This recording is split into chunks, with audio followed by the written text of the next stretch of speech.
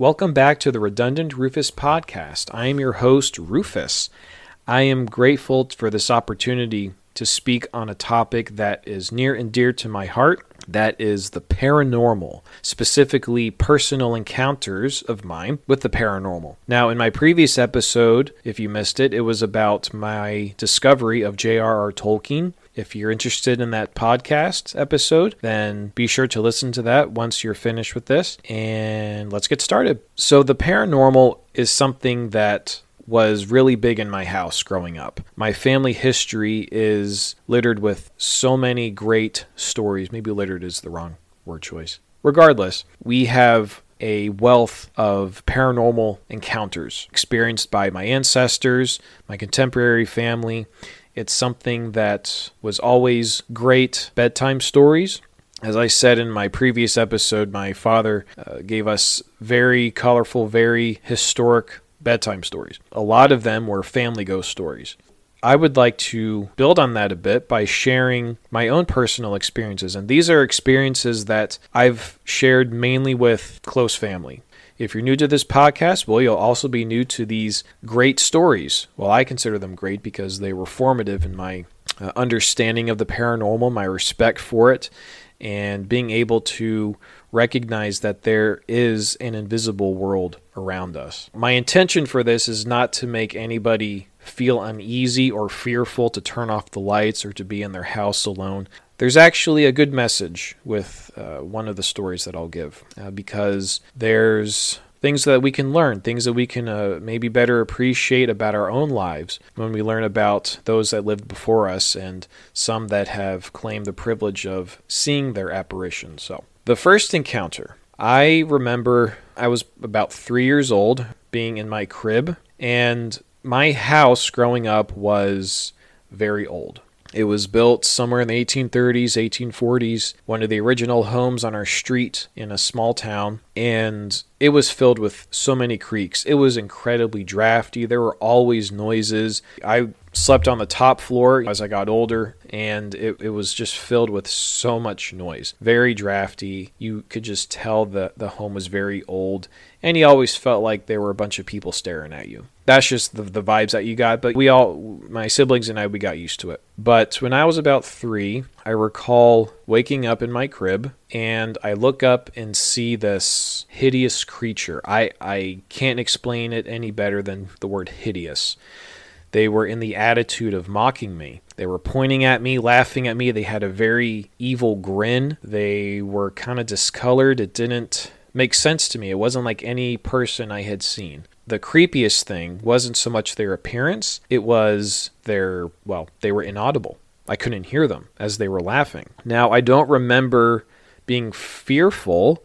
I just remember feeling just confused or curious, like, who was this? And they proceeded to turn around and exit the bedroom.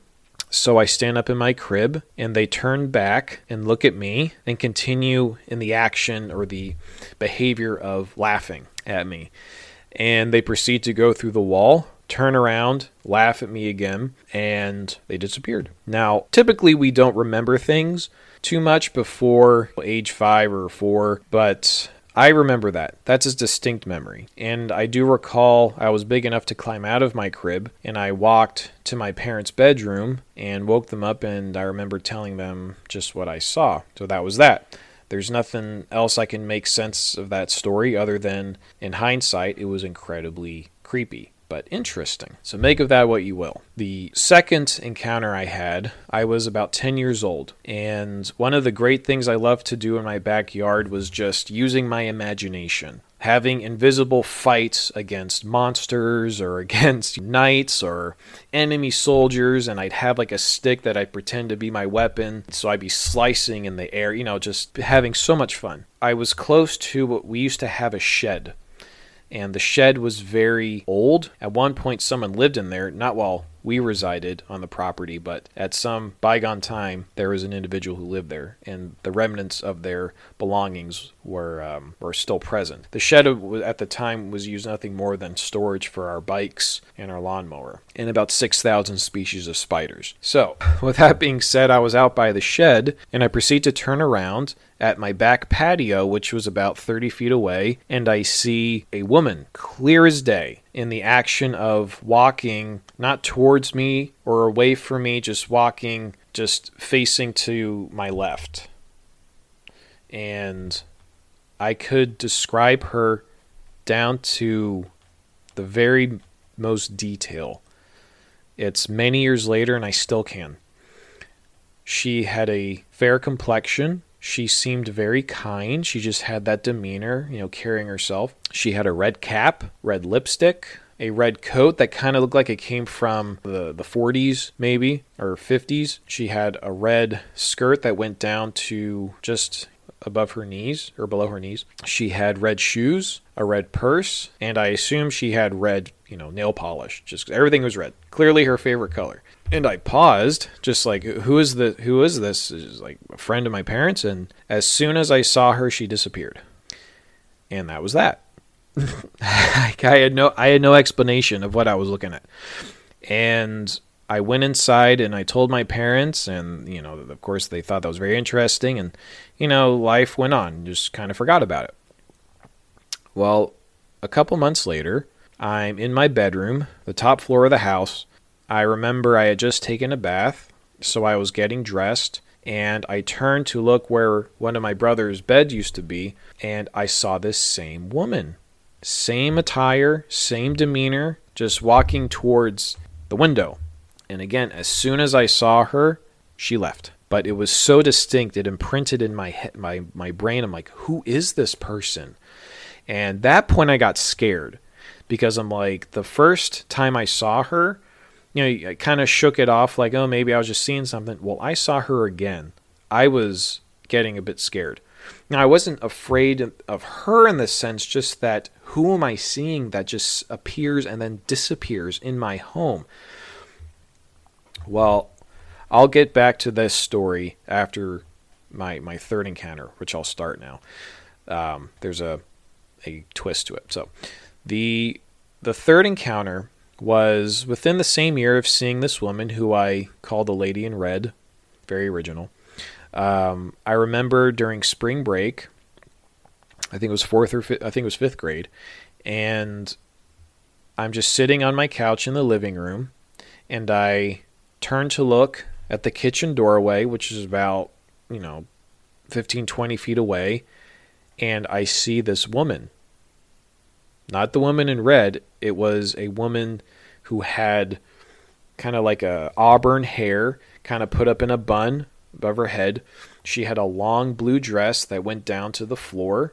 She had her hands folded in front of her with a very stern look, looking at me as if I did something wrong, or I was in trouble, or just wondering who I was.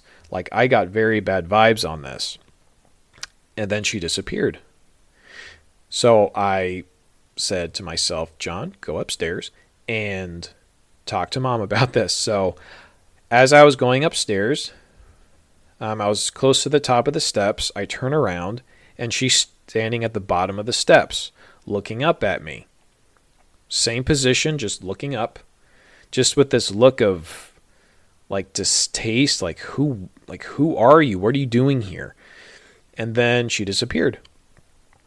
So I go into my mother's bedroom where she's folding laundry, and I tell her what just happened. And so a thing about my dear mother, she passed away several years ago, but she had a very special connection to, well, the invisible world, if you will. She had many experiences. And this particular individual, come to find out, she had seen more than once. So we had that connection. I'm like, okay, so I'm not crazy here. Mom has seen them too. And so, we talked about it for a minute, and I decided, well, I'm just going to, go play upstairs. Like a kid, I just, move on to the next thing. So I had to get up to my room. I had to go up another flight of steps, and I get to the top of the stairs, and I turn, and the same woman was standing there, looking up at me with the same face. But I forgot to mention, when I went to my mother's bedroom to talk to her, the same woman appeared in the doorway. So I saw her 4 times inside of 5 minutes. And she just looked pissy, for lack of a better word. But I never saw her again. Now, going back to my second story with the lady in red. My parents they found who had lived in the house previously. And there was a man, a middle-aged man, who they were able to get in contact with because they had questions about the house. And so he came by sometime later. And this man, like I said, was middle-aged, but he looked very depressed. From what I remember, he looked very depressed. He just looked unwell, like he didn't take care of himself. And anyway, my parents asked him, questions about the house, who lived there, the residents.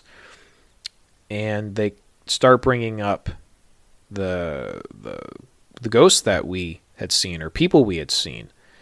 And they related who I had seen, this lady in red, and I could describe every aspect of her. And his whole countenance just changed as they were telling him this. And I remember that. He was sitting at our dining room table, and his whole countenance changed. And come to find out, that woman in red that I had seen was his mother. And he started to get emotional, and he said, that was her favorite color, was red. She loved to wear red. And that's all I remember from the conversation. I know my parents spoke to him a bit more, but he left. And sometime later, it was months later, he comes back, and he was completely changed. A different countenance. He had a smile on his face. He looks like he had cleaned himself up. And come to find out, the experience that I had and sharing that with him, and knowing that his mother, like I said, she had a kind countenance. She was smiling.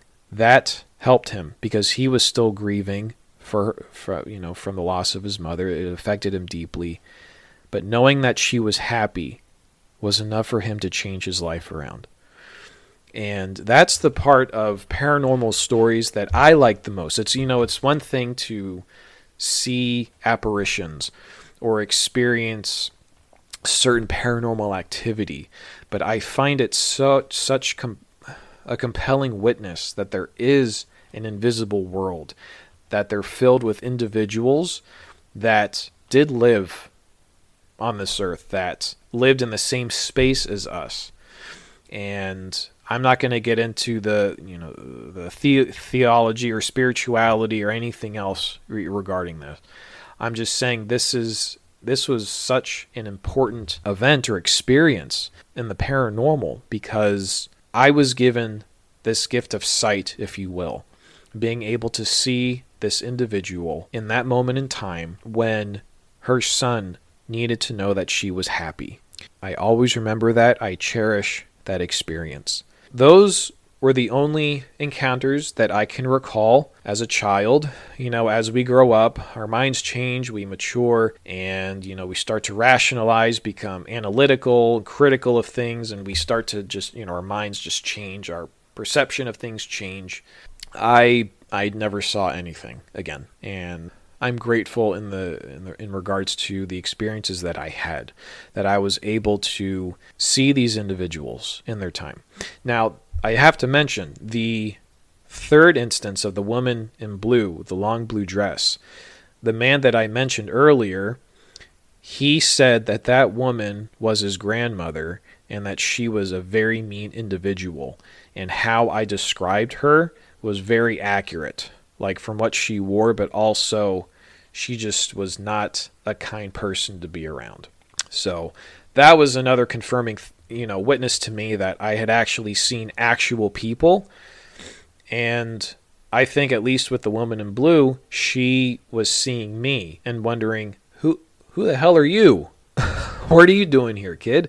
get out of my house. And she was following me through the house. And thankfully, that was the only time that I saw her. But there's so many paranormal stories out there and encounters people have had. And unfortunately, there are many that they've affected negatively for different reasons. And unfortunately that does happen, where some experiences are so horrific or so traumatic that it's difficult for many to overcome or see, the bright side of, why was I exposed to that particular occurrence or that experience? Why did I have to feel it or my family go through with it? But I can tell you from my own experience that there is the side of the paranormal. It is not worth being afraid of. It's something to be grateful about. Being grateful to hear stories like the ones that I related today, that there are people out there who have passed on who sometimes just want the world to know that they're okay. That is the end of this podcast episode. I hope you enjoyed it. Like I said, there's plenty of other stories that I could divulge from my family history. Many that are scary, I will say. And you probably shouldn't, listen to when the lights are off and when you're alone in your house. You can find my podcast on Spotify, on Podcast Index, Samsung Music, and Amazon Music. I'll try to get it on other platforms, but for now, that's where you can find them. And I thank you for listening. Take care.